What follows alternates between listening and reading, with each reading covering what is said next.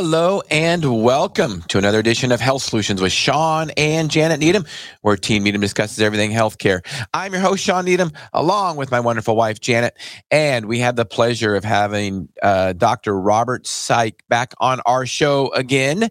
He is a pharmacist down in Las Vegas, Nevada, and he does the same thing we do. He compounds a lot of hormones. So we are going to be talking today about FDA approval and using the FDA approval drug process and using drugs off label mostly. If you look in the news a lot lately, there is a lot on the FDA restricting drugs, specifically ivermectin, to be used off label to be prescribed for certain things. Now, Robert is going to be discussing how many drugs are used off-label, prescribed off-label for many diseases. And if people didn't have that option, people would die. So, Robert, welcome to our show. Hey, thanks so much for having me on, Shawn and Janet. It's good to be on your show again. And I like this topic because you remember, Shawn, I spent about 12 years of my career as a pharmacist working in the drug industry. So these terms that we're talking about are things that we can really give a lot of clarity on. Yeah. Now, tell us, you were going to write a book or in the process of writing a book about using drugs off-label. Is that correct? Well, it was one of the components of drugs off-label because in 2003, when I was doing my MBA program, at that time I thought, well, I need to get an MBA in addition to my pharmacy degree so that drug companies would be interested in hiring me to work sales, which I did. I worked sales for 3 years. But eventually, when they figured out I was with a biotech company, it was my second company, I said, you have a PharmD. We don't use you for sales. You manage clinical trials. And this is very relevant because you do clinical trials for a drug for what you want to put on label. We can talk about what that means. Or the strategy for this particular drug was to expand the label. And yes, why was it part of my book in 2003? Because I had said, basically, 18 of the top 20 selling drugs of all time would be off patent by 2010. And this patent cliff for the drug industry would move the drug industry to more peptide-based drugs. We see that in the sub-Q injections for immune response modifiers, vaccines, but that also we're seeing a big movement, not necessarily to benefit the original manufacturer, but more and more drug utilization off-label because there's no incentive for a drug losing its patent to pursue label expansion, which would mean another expensive clinical trial to say, well, we proved to you, the FDA, that the drug is good for this, so approve it for this one thing. Oh, you know what? We also figured out that that's good for this. We want to expand the label.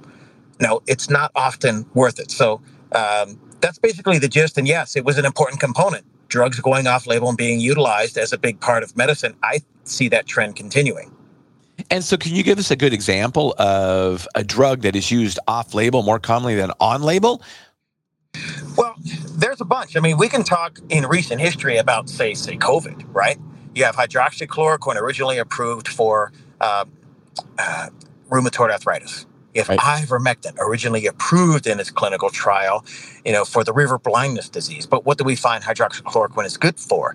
It's good for all sorts of inflammatory diseases, and published clinical data doesn't necessarily mean a full-on trial to get approval to expand that label by the FDA, because that's very expensive to submit that paperwork. So we would call that an ANDA, abbreviated new drug application, hydroxychloroquine for all sorts of viral diseases, including HIV prevention. And then on ivermectin, if you just go to PubMed and type in ivermectin and cancer, you'll see ivermectin being studied for a number of different solid tumor cancers. And in addition to that, a number of viral illnesses. So what it means, let's define terms. The label. As pharmacists, we take the bottle off the shelf, you pull off that package insert that's multiple pages, it's folded like the best origami you've ever seen. and one of the sections is indications. Okay, this drug is used for this. That's the indication. And it may be more than one. But if you're a drug manufacturer, it's often not financially beneficial or feasible to go for multiple indications. You get a drug approved for rheumatoid arthritis. And once it's on the market, medical practitioners can write it for whatever. It would just be most responsible if they say, in this example, hydroxychloroquine or ivermectin, if they write it for a disease state for which there is published data, not necessarily on label, right? Because that just means an additional cost for the original manufacturer. And once the drug has lost patent or close to that patent cliff that I wanted to write about, then there's no financial incentive to expand the label. The drug is now generic. So those are some, a drug can be off-label, Shawn, if it's as simple as, I mean, you and I both know, the NSAIDs, non-steroidal anti-inflammatory drugs, the label, the indication was to use those for inflammation for a short period of time, 4 to 6 weeks. But you and I know that people are on these drugs, even though it's for inflammation, they're on them for years. That is technically outside the FDA-approved label. Right. Well, and another good example would be the PPIs or H2 antagonists for gastrointestinal reflux and GERD or stomach burn or stomach acid. They're indicated for like 6 weeks also.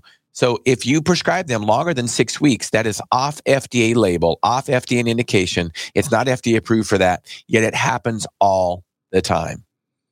There's so many more examples. Let's say the sedative hypnotics, like the Zolpidem, the original drug Ambien.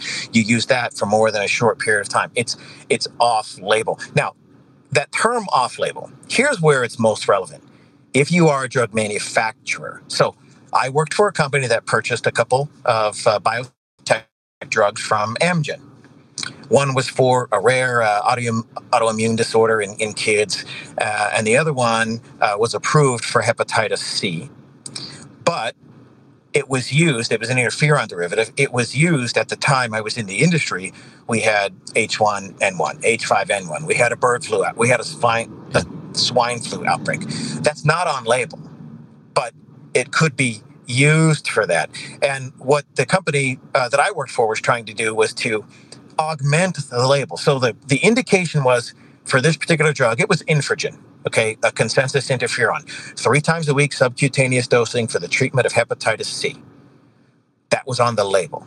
What the company wanted to do was change the dosing because they had theorized, well, in a small study, outcomes are better if we do daily dosing. Okay, yes, it had a great slope of viral decay. You got rid of the virus faster, but it made people sicker. And ultimately, the trial didn't work out. Okay, but there was another drug the company was studying, and they saw, well, this is good for these rare immune disorders, but it also reduces fibrosis in the lungs, or what we would call idiopathic pulmonary fibrosis. Like a glass-like scarring of the lungs, you build up fibrotic tissue, and it's of unknown origin. And this particular drug, it was a small study that showed, okay, it had promise. But that small study didn't have enough patience or power to take to the FDA and say, look, this is a terrible disease. Give us approval for this. The FDA said, no, we're not going to approve you based on this tiny study. You have to do a bigger study. But in the meantime, the FDA says to the company, you are not allowed to go promote this off-label. Off-label promotion, that's the issue. It applies to the drug manufacturers. You can't have a legion of sales reps go out and tell doctors based on a 12-patient study, Shawn, this works for pulmonary fibrosis.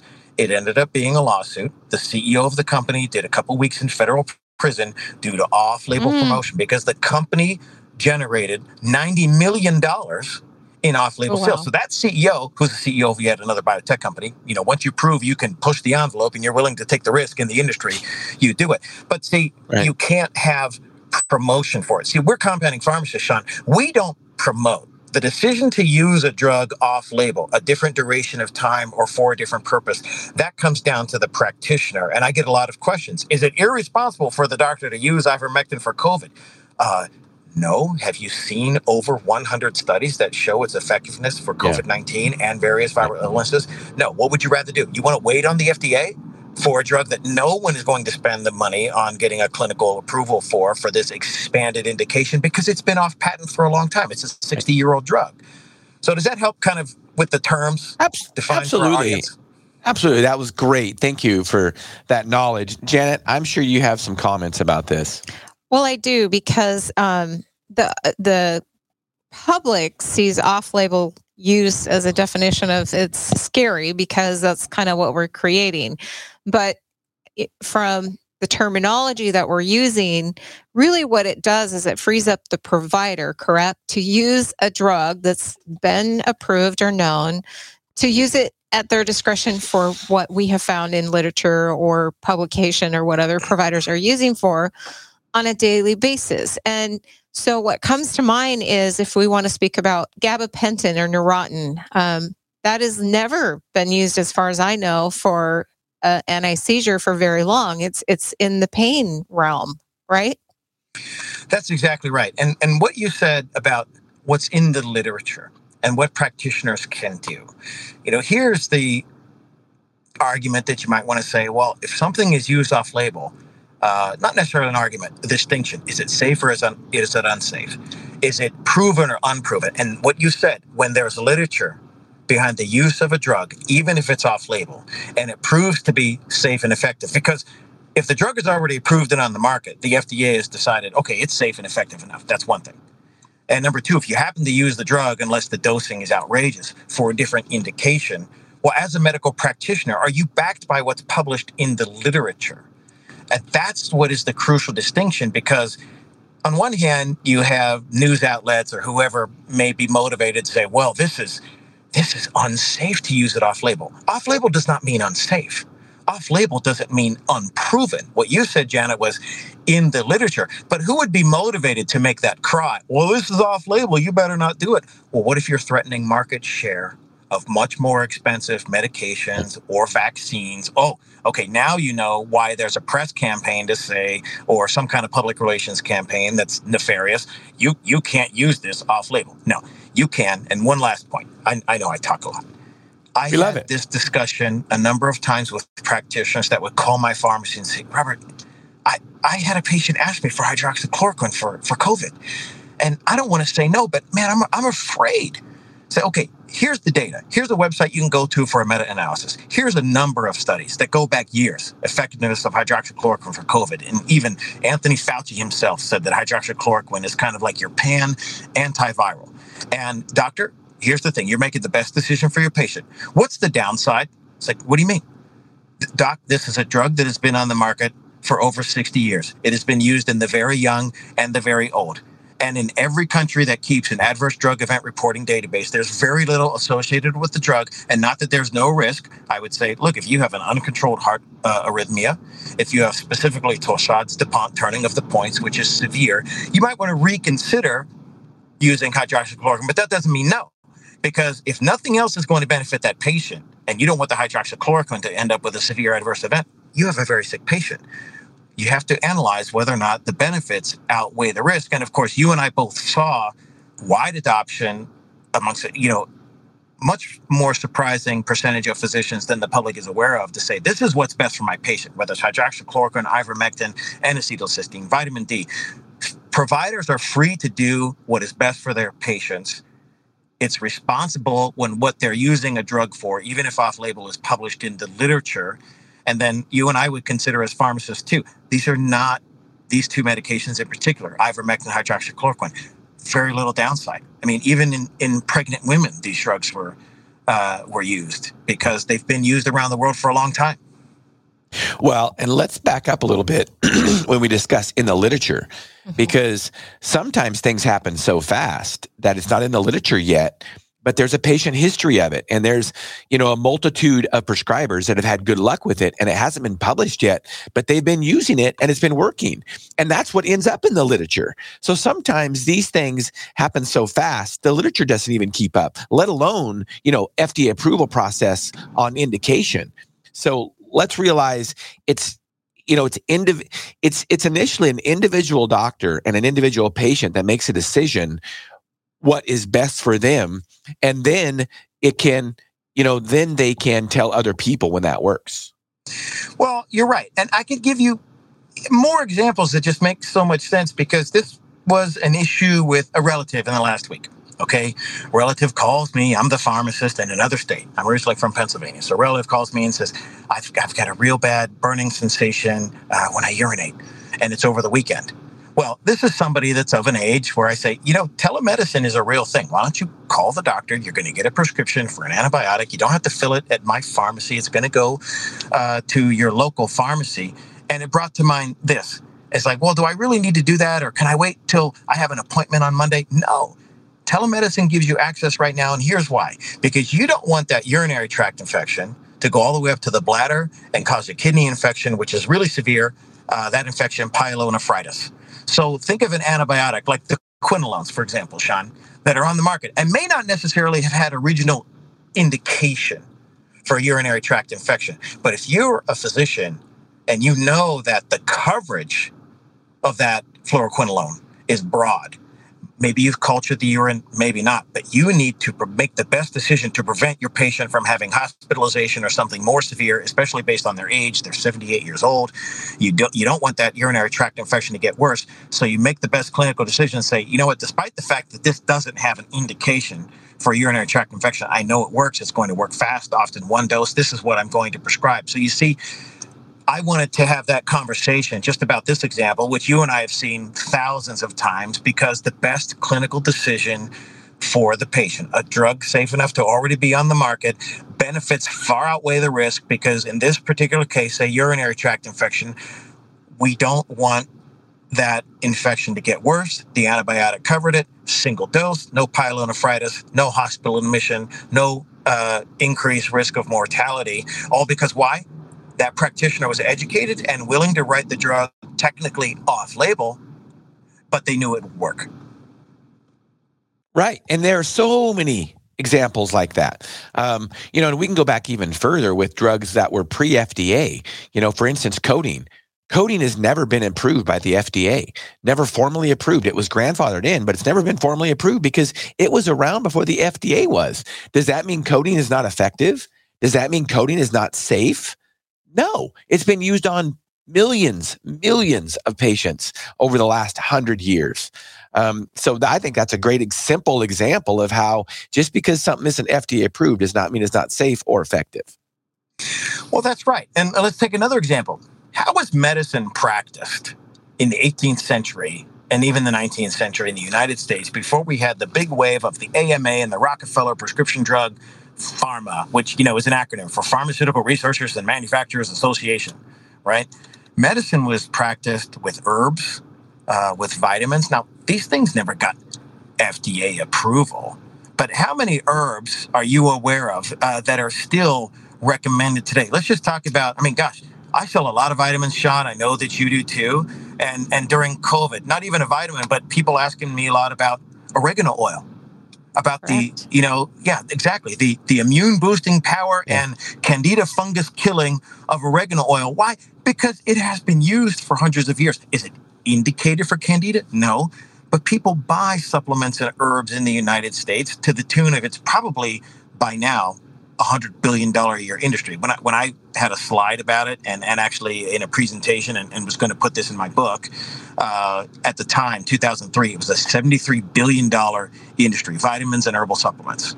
So again, I think a great tragedy for the public is to overlook the fact that there are many things that are very useful that can be prescription or non-prescription.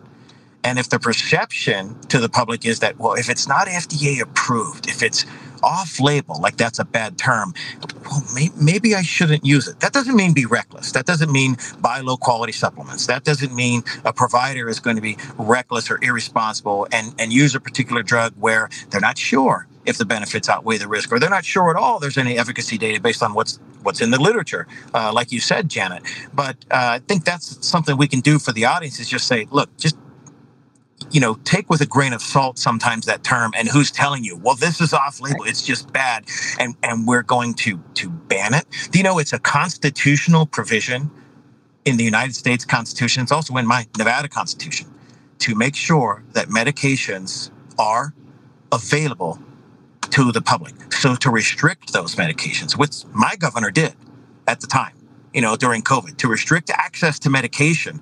Okay, that's something that should be challenged from a constitutional perspective. And I wonder if we're going to see challenges like that. Hey, you banned this during this particular time and people were ill. I wonder if we're going to see that going forward. I'm not sure yet, but that's the other end of the spectrum of this off-label. It's dangerous.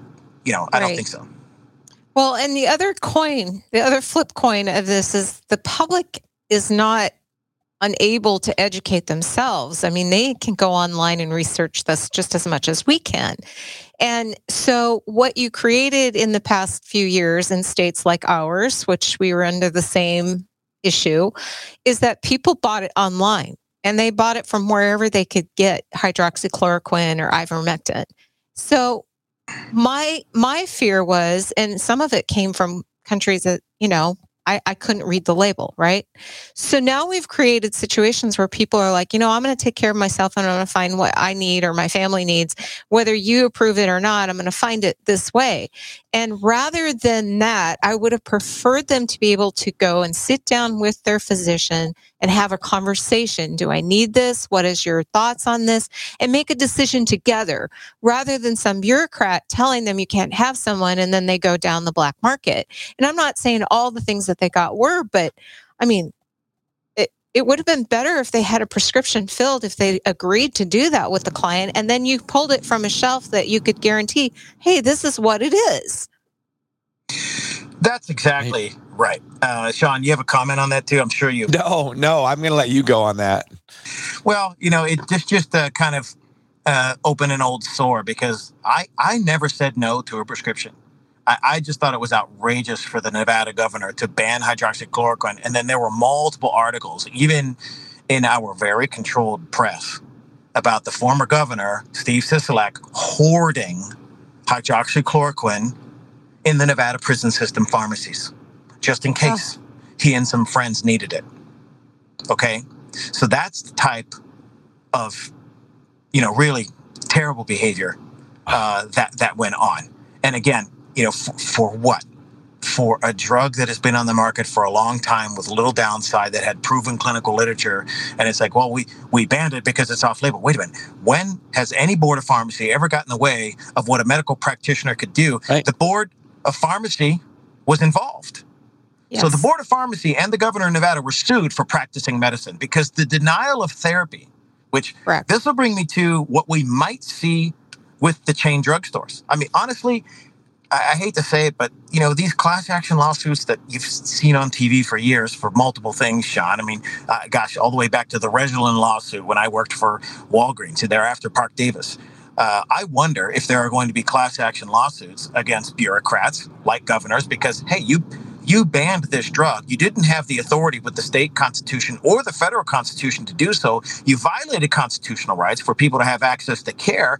And you practiced medicine, because the denial of therapy, just like what the chain drugstores did. Oh, we're not going to fill that prescription. We don't fill that prescription for COVID. We're not going to do that. That's a judgment. That is a pharmacist not exercising good judgment. That's a pharmacist who may have denied it because of a corporate policy at a chain drugstore to say, nope, we have to push the vaccines. We have to push Paxlovid, right? And that definitely happened, I know, in my state with the pharmacies that have little clinics in them. Walgreens and CVS do. Oh, no, you brought in a prescription for hydroxychloroquine. Is this for COVID? No, you don't get that. You have to go see the PA or the nurse practitioner in the little clinic next door. They'll give you a prescription for Paxlovid instead. And Paxlovid's covered by your insurance. That's a ridiculous practice of medicine, bypassing what that patient's initial provider wanted to do and thought was best for them. Again, denying therapy, practice of medicine, bad idea. And pushing another therapy, Paxlovid. And if I remember right, help me out with this, Robert. I hope I'm not speaking out of term, but Paxlovid was the first drug that the FDA ever approved, like nationwide, where pharmacists could prescribe it. Is that correct? It is. What was it? Will you tell me the details of that? Which the FDA has no business telling other states what can be prescribed. But go ahead. So that allowed pharmacists in some states, I don't know how many it was, Shawn, it might have been 15 states, for a pharmacist at the point of sale. Someone drops off a hydroxychloroquine prescription, and the pharmacist in that state says, no, but I'm allowed to prescribe for you Paxlovid. So did that pharmacist make the same diagnosis, perform the same exam and consult than the original practitioner? No, because that pharmacist is not the practitioner. And I mean, I love my job, right? And I know that I'm a good treatment consultant. You and I both, Shawn. If doctors have questions about hormone therapy, about vitamins, they pick up the phone and they call us. Right. And we advise, this is what I would recommend. No, don't give this woman extra estrogen, give a little bit less. Hey, this might be the thing that's causing the migraines in the person. We can adjust this dose. We do that as treatment consultants.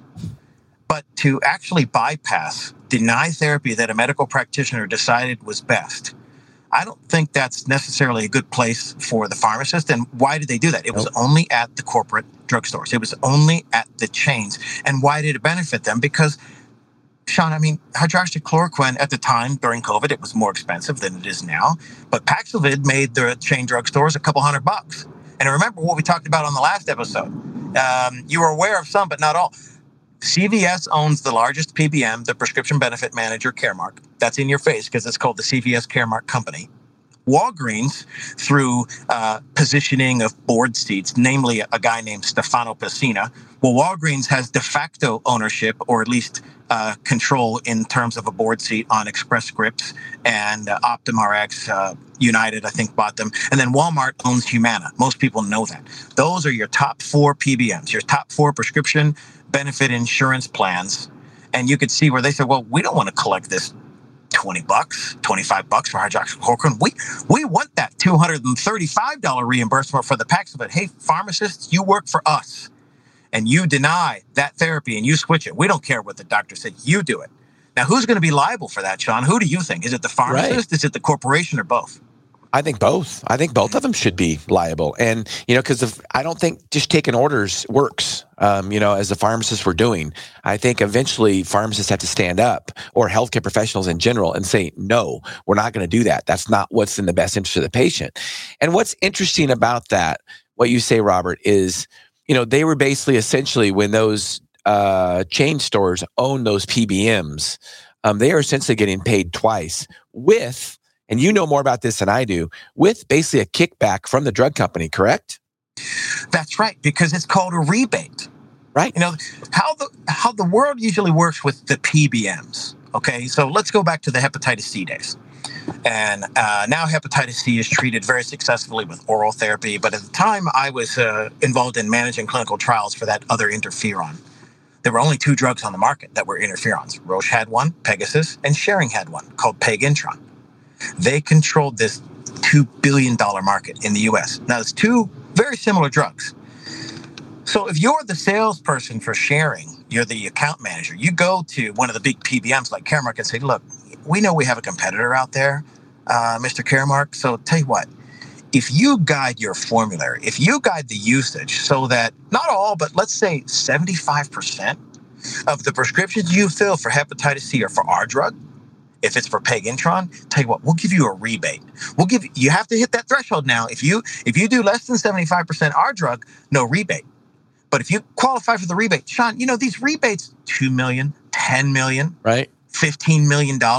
And what's interesting about the accounting, because PBMs go to employers and say, well, we're not really gouging you, Mr. Employer, on the drug price. Yeah, we're charging you $150, $180 a month to offer a drug plan, but look at our balance sheet. It's not really that profitable. Okay, because the rebates are maneuvered by their accountants. Right, they go to executive compensation. I mean, if you talk about an industry that needs to be exposed, torn apart, and redone, it's the PBM industry. It would, Robert, it would be illegal in any other industry. Unreal that stuff happens. That's like mob. That's what the mafia and the mob does. I mean, seriously. And just to clarify, there were probably no rebates on ivermectin and hydroxychloroquine, correct? These drugs are dirt cheap. They're generic. They're pennies. Oh. No rebates. Absolutely not. Right. No rebates at all. Right. So basically, to get back on topic about FDA indication and FDA approval, just because something is not FDA approved, not FDA indicated, doesn't mean that it's not safe, does not mean it's not effective, and does not mean that we don't use it regularly, correct? That's right. There's so many examples like we talked about, and, it's like, well, why didn't that company go get an additional approval? See, we call that expanding the label. You submit a clinical trial and all the requirements to get a drug approved for one thing, one indication. Then after you've done that, well, do you need to pay money for another FDA approval, a bigger clinical trial? And then there's also filing fees with the FDA for an abbreviated new drug application to say, well, we have this one indication, now we're going for 2. It's an economic analysis. because what goes into that analysis? Well, what's the competitive landscape? Okay, we got the drug approved for one thing, and we're the only one in the game. But this other second indication that we want, well, you know what? There are 5 other drugs that compete. 2 of them are about to go off patent, and our own drug is going to go off patent relatively soon. So why spend the money? I mean, it might cost $5 million, it might cost $50 million to get that additional approval, to expand that label. But, so it's 2 reasons why there's a lot of drugs that are used off-label, but never, because they never got the approval. And it's not because they don't work for that other thing, that alternative indication. It's because it just doesn't economically make sense for the manufacturer from a patent standpoint, not only for their drug, but for the other drugs that might already be in that market space for that that secondary indication. Does that make sense to you? Absolutely. Absolutely does. One thing I think about when I talk about FDA approval and drugs used off label is one of the examples I usually give is Lasix. Most people and most prescribers know what Lasix is, generic furosemide. And generic furosemide is only indicated for hypertension, but that's not what we use it for. We use it for CHF. Why? Because we've used it for many, many years and it works. Mm-hmm. But there's no way when we found out how well it worked, and it's just basically physiology and pharmacology of why it works for CHF. But there's no way the drug company is going to go back and get an indication for CHF once furosemide is generic. Right. And what if the reason the drug company doesn't go and get that indication is not necessarily because the drug is about to go generic? Let's just say it's not. Let's just say that it's published in the medical literature already that, okay, well, the drug is approved for hypertension, but hey, it really works for CHF. And there's lots of prescribing for CHF. And there's going to be no additional prescribing for CHF or edema of the drug just because you go do a clinical trial. You're not going to go spend $5 to $50 million just because, whoa, this would be good. You're already getting those prescriptions. That's another scenario that explains why it is not uncommon that drugs are often used off-label. Again, why do we prescribe furosemide for CHF? Because it works. Exactly. I mean, that's so if things work, that's usually why it's being prescribed over and over and over again, which is, the good examples are hydroxychloroquine and ivermectin. No matter what you want to read in the literature, usually if something is prescribed over and over and over again, it usually means that it worked. That's right. And like your wife said too, what's also in the literature? What's in the literature? Yeah. You don't have doctors being cowboys. And I'm not saying that there's not a place for that. I mean, I live in the West. I'm in the Southwest. You're in the Northwest. Right? So it's a little bit different mentality. When you've got cowboys that say, you know what? This is off-label. Here's a disease state that's a high risk for the patient. And you know what? This is the physiologic problem. I'm going to prescribe. I gave you the antibiotic example, right? This is a patient at high risk for pyelonephritis, and I'm going to get rid of this urinary tract infection right now. I don't care that quinolone is not indicated for this, and some of them did go and expand their label for these indications. But doctors are allowed to be thinkers, and I remember this 2-word Latin phrase when I was in pharmacy school, secundum artem, and if I recall the translation of that, meaning it's part of the art or of the art of medicine.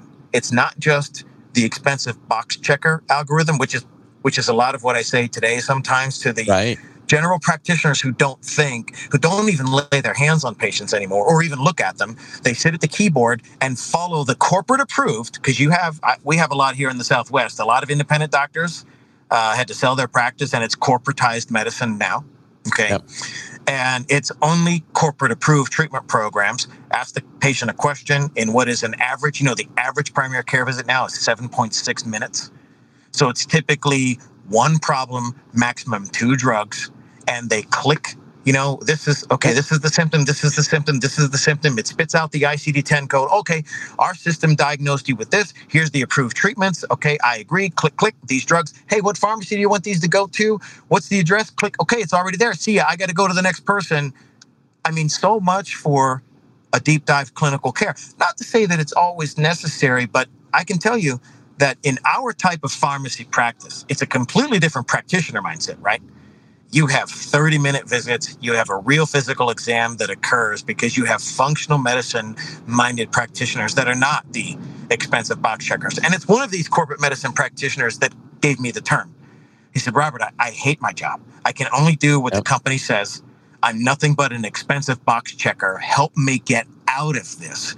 And I did. He just said, I can't take any of my patients. They belong to the corporation. I'd have to open a new business all on my own and advertise and get patients. And gosh, the insurance reimbursements are so low. That's why it's a 7.6-minute office visit. What do? I said, if you want to do it, you got to do functional medicine. You have to build your practice slowly. And I'm sorry, the road might not be paved with gold, but if you're already having a conscience about how you're practicing and you want to change, you'll find the patients. And I have a number of fans and successful practices. Took them a while, just like you do. I'm sure in your state too. We have the same model that occurs, and those practitioners love their lives and their patients love the practice. Absolutely. I mean, you are speaking to the choir, and it is so reassuring to see people get out of the system and not only be liberated in a new system free of insurance, but thrive. And I will tell you, I think it's hard as a healthcare professional, whether it be a doctor, whether it be a pharmacist, to practice in the traditional system and have much ethics. Seriously, I say that. There is so much unethical stuff going on because, again, people are box checkers and they're not actually, you said doctors are thinkers, and they are, although unfortunately the system doesn't want them to be. So they want them to be that, follow the guidelines, follow standard of care, don't ask questions. And like my wife always says, standard of care does not equal quality care. It just means what's common out there in the field. It takes guts. I said before, the cowboys, it takes guts to be a medical practitioner and take all the arrows from the AMA, local organizations. What you're doing is that alternative stuff. We also call it quackery or voodoo. And the same for you and I in pharmacy. And I'll tell you another thing. For the practitioner, they really stick it out there and they find their fans, and it's great. But I was on a show, not yet uploaded, but do you recognize the name Naomi Wolf? Oh, yes. Okay, so I was recorded on a show with her, and we just talked in general about how in the world I get into pharmacy. And she had no idea that I spent time on the dark side in the drug industry. Right. And what I told her was I foresee a change in medicine that is being driven by patients who are going to reject the box checker model, that are going to change their lifestyle and find the practitioners that are open-minded and say, you know what, I'm following this direction because I went into the art of medicine. And you and I both work with a number of them. But Naomi asked me, she said, but Robert, why are you advocating for a lower prescription drug use healthcare model? And I said, well, Naomi, my business is going to do fine because I'm nimble enough. Of all the pharmacies in the country, Shawn, there are 4,000 compounders like you and me. It's not many. So there's always going to be a market because you and I both know you can do a lot with testosterone in men and women. Like, I used to show slides to doctors. Here's 3 slides. Here's 16 different symptoms associated with low testosterone. It doesn't matter the gender. So look at all these different ways. I could prescribe at least 6 drugs, or we could just look at replenishing youthful testosterone level. So I said to her, I said, Suzanne Summers wrote her books. There's a public interest in all this, and I'm okay with it. I do a lot with nutritional supplements. I know you sell a lot of vitamins. I sell a lot of vitamins. And I said, Naomi, if it ever got to the point where there were no prescription drugs needed, not even the compounded stuff, okay, I know that I'd have to be nimble enough to go find a new business. And I joked with her, I said, I'd go from pharmacy to farming, Naomi. I'd be growing organic vegetables and pasture-raised hens and eggs. If I had to find another business, it's okay, but I don't foresee that in my lifetime. There's such a demand for what we do, and it's mostly the knowledge specification. And, there is some courage to say to our governors, you know what? You're not going to limit what I dispense to my patients. You're not going to limit the practitioners by refusing access to certain medication. That's unconstitutional. And there might be a little bit of danger there or flack there, but I'm in it for patient care and to support my practitioners that are like-minded. I know you are too. Absolutely. I mean, you hit the nail on the head. And one thing is like, you and I have some courage to get out of the regular system. And maybe we are a little different than the average pharmacist, but I agree with you. There will always be room for somebody that can educate and empower patients. And that's essentially what you and I do. And that's my goal, is to educate and empower patients. And if they happen to get hormone placement or they happen to buy vitamins and supplements from me, great. But there's also many other avenues. We talk about diet, we talk about sleep, we talk about exercise, and there is, a market for that. Now, maybe there won't be in 50 years a market for a pharmacist just dispensing medications. And honestly, if I was a pharmacist just dispensing medications for chronic disease, I wouldn't be a pharmacist. I'd go do something different. And that's why I'm doing what we do. Yeah, it's exactly right, Shawn, because it took me all of 2 weeks graduating from pharmacy school, celebrating that I got a job, I got through college, and thinking, wow, I'm successful. Wait a minute. All I'm doing is counting by fives and pushing pills out the door. Or if I was in a hospital at that time, I graduated in 95, not a lot of clinical work for pharmacists, and I'm working in a dungeon. I didn't like this, but I did like the lifestyle that the drug reps worked, right? So I laughed, also told Naomi, said, well, I liked that lifestyle because it was the 5T work week. She said, what? I said, well, before time and date GPS stamp with your iPads, you worked Tuesday through Thursday, 10 to 2. You worked sales. And it was an interesting life, but it was the dark side. So I went to clinical trials management, which I thought was a more pure pursuit for the drug industry. And I'm not saying everything the drug industry does is nefarious and solely profit motivated. And it's just, but there's so much of it that it's hard to distinguish it, especially when you look at the fact that pharmaceutical industry advertising is still 60% at least of primetime television advertising. It ranks, I think, in terms of the lobbying expense. I think it changes from time to time to be 1, 2, or 3, but it's always in the top 3 of lobbying Congress, which begins with CON for a reason, just a side note. But, and to just create this perception of medicine, which is not necessarily health forward first for the patient. And I think the movement that you and I are a part of, which is patient driven and brave practitioner driven, I think is going to have longevity. I think we do have at least 50 years of helping people use repurposed drugs. There's going to be some drug utilization still. They have value. We're not going to go to zero prescriptions. But to repurpose some of these old cheap drugs, to integrate, I like the integrative model, to integrate the nutritionals, diet and lifestyle management to get people healthier. There's always going to be a market for that, in my opinion. I agree. And one of the things is, I think, that you have to look at with most of the drugs that are advertised. I mean, Jan and I will be watching TV and we'll see a drug come up and it's like, a new drug for some kind of GI thing like IBS. And IBS, Robert, I think is the biggest BS diagnosis. IBS, if you eat wrong stuff, anybody can get IBS. So why do we need a $2,000 a month biotech drug to prevent IBS? Why don't we just educate people on how diet can affect IBS, right? Well, that's exactly right. And, people think I'm allergic to all these foods. I can't eat anything. It might not necessarily be the food that you're eating, but what is sprayed on it. Yeah. Can we just say, hey, can you try to get away from GMO, glyphosate sprayed foods that's wrecking the gut?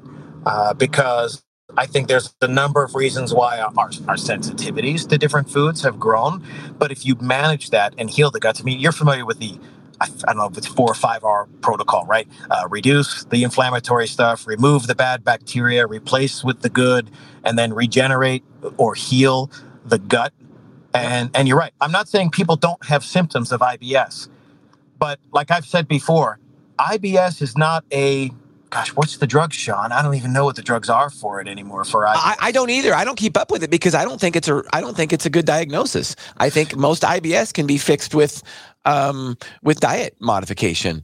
Good example. This weekend, I talked to a guy, and his son had ulcerative colitis, and I still think ulcerative colitis can be controlled by diet. I don't think you need fancy drugs. And I was doing a presentation on healthcare in Canada, actually, and healthcare in Canada versus United States, which honestly, after doing some research, I realized that if you don't get out of the system, like you and I are out of the system and our patients are, so socialized medicine is alive and well in the United States. I mean, if you're in the traditional system, it's socialized medicine.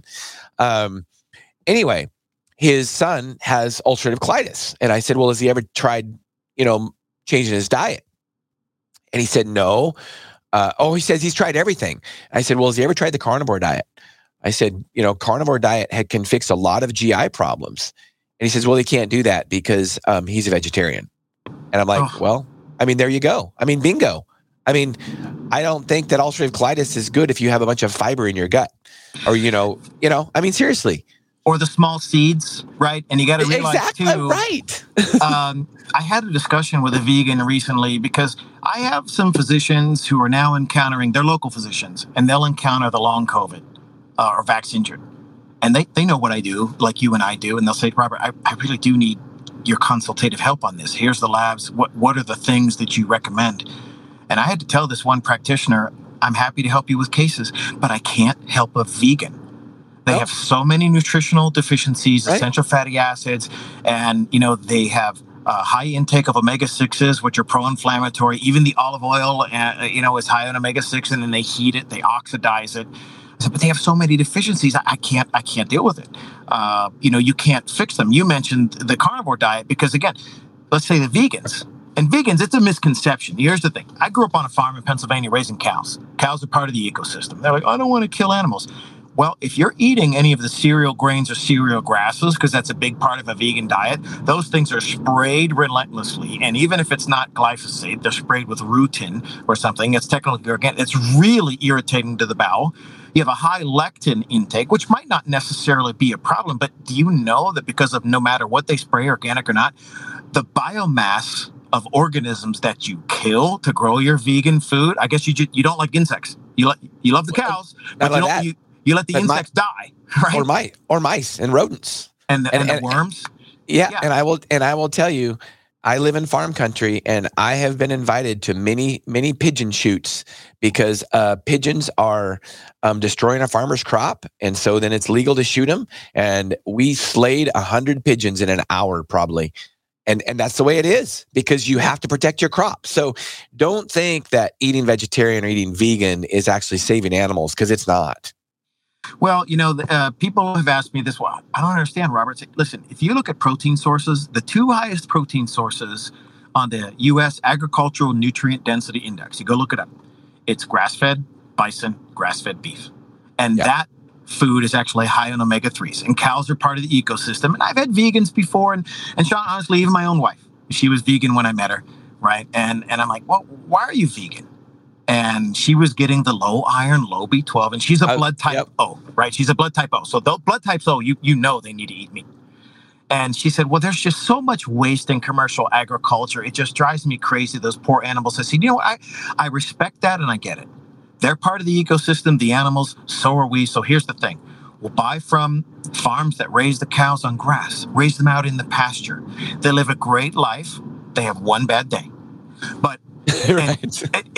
And she just I said, the only thing you can do is just make sure that you don't waste yourself, and don't buy from sources that carelessly waste or carelessly treat the animals. We were buying until this poor lady in a city 45 minutes outside of Las Vegas. She had a bunch of hens, and we were buying eggs from her, and then a feral cat got in the pen, Shawn.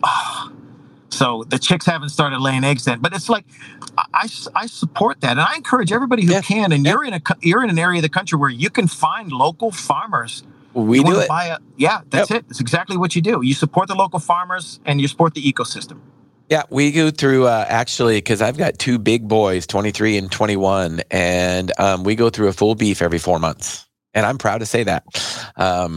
They don't live with us, but they do raid our freezer, and we love it. Oh man! And there is no better way. Speaking of vegan vegetarians, many times, and I'm with you when I get a practitioner and they say, "Well, look at this person's labs, and they have low iron." I mean, almost all of them have low iron, and I'll say they need to start eating meat. And there is no better way. There is no better way to raise your iron than red meat. None. There is no supplement that is better than to raise your iron than the heme-based iron that you get from red meat. I mean, that's why it's red. It's got iron in it. Well, here's another interesting thing, Shawn, that I discovered because I was driven to do this research. We talked about this in the previous episode, right? COVID research and veganism a little bit. And I told you I have a mentor who's a physician. He's also a 3-star admiral in the Navy. And he loaded to me all kinds of articles to research. And one of them had to do with why vegans during COVID did so poorly. So during COVID, who did poorly? Morbidly obese, over 65 diabetic indoor dwellers. They did very poorly. But another subpopulation that did poorly was vegans. Why?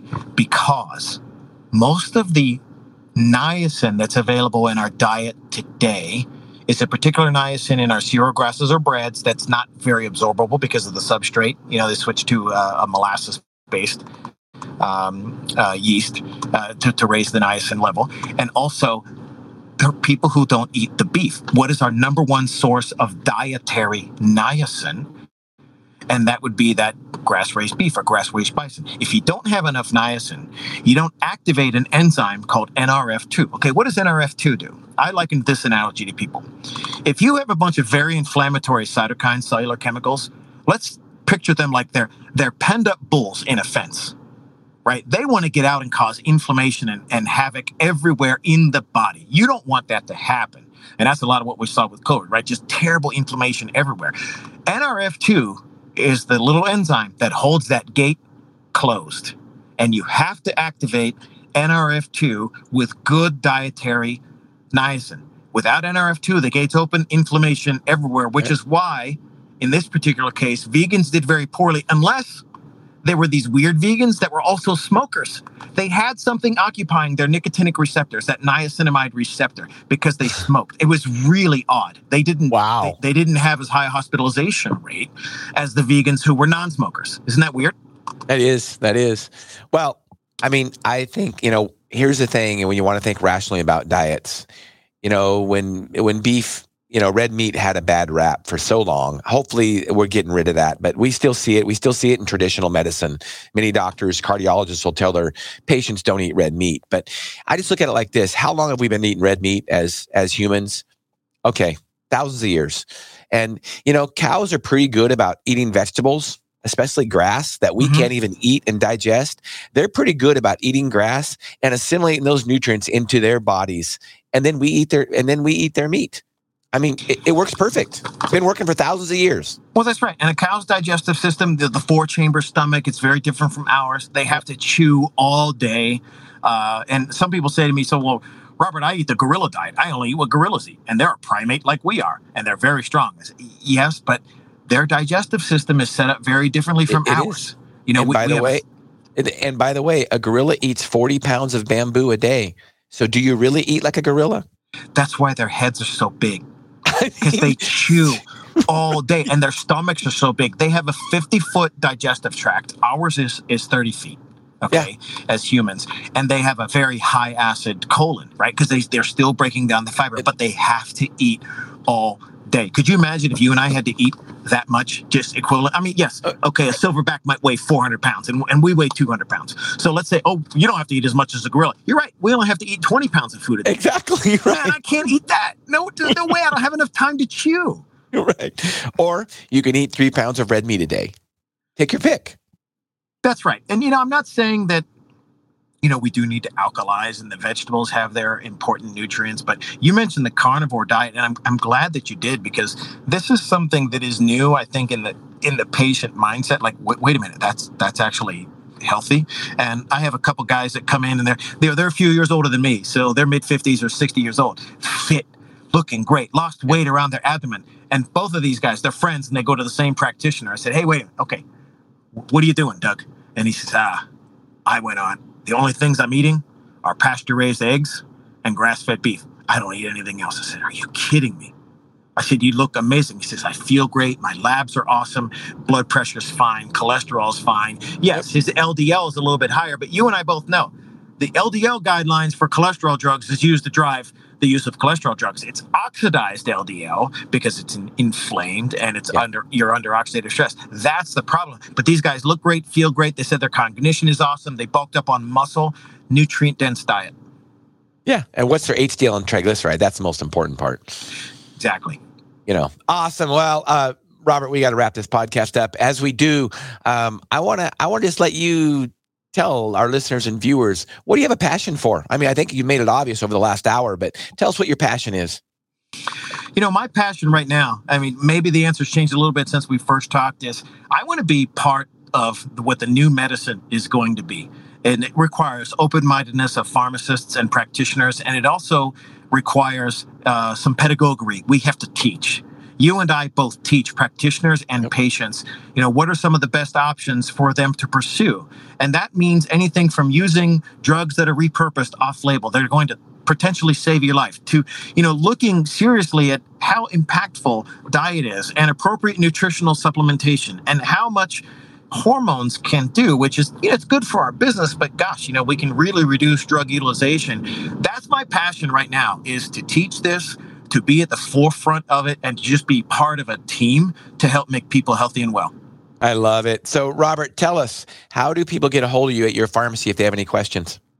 Well, it's Partell Pharmacy. I'm in Las Vegas, licensed in almost all 50 states, and it's PARTELL pharmacy.com. You can send a question to me by just clicking the contact us. It'll just put it at an info at Partell Pharmacy. You can call the main phone number, and I might not answer the phone, but I can always get back to people at 702-791-3800. I love it, Robert. So you definitely helped us realize our goal today, which is to educate and empower individuals to take charge of their own health. So, Robert, thank you for your knowledge and wisdom today. I really appreciate it.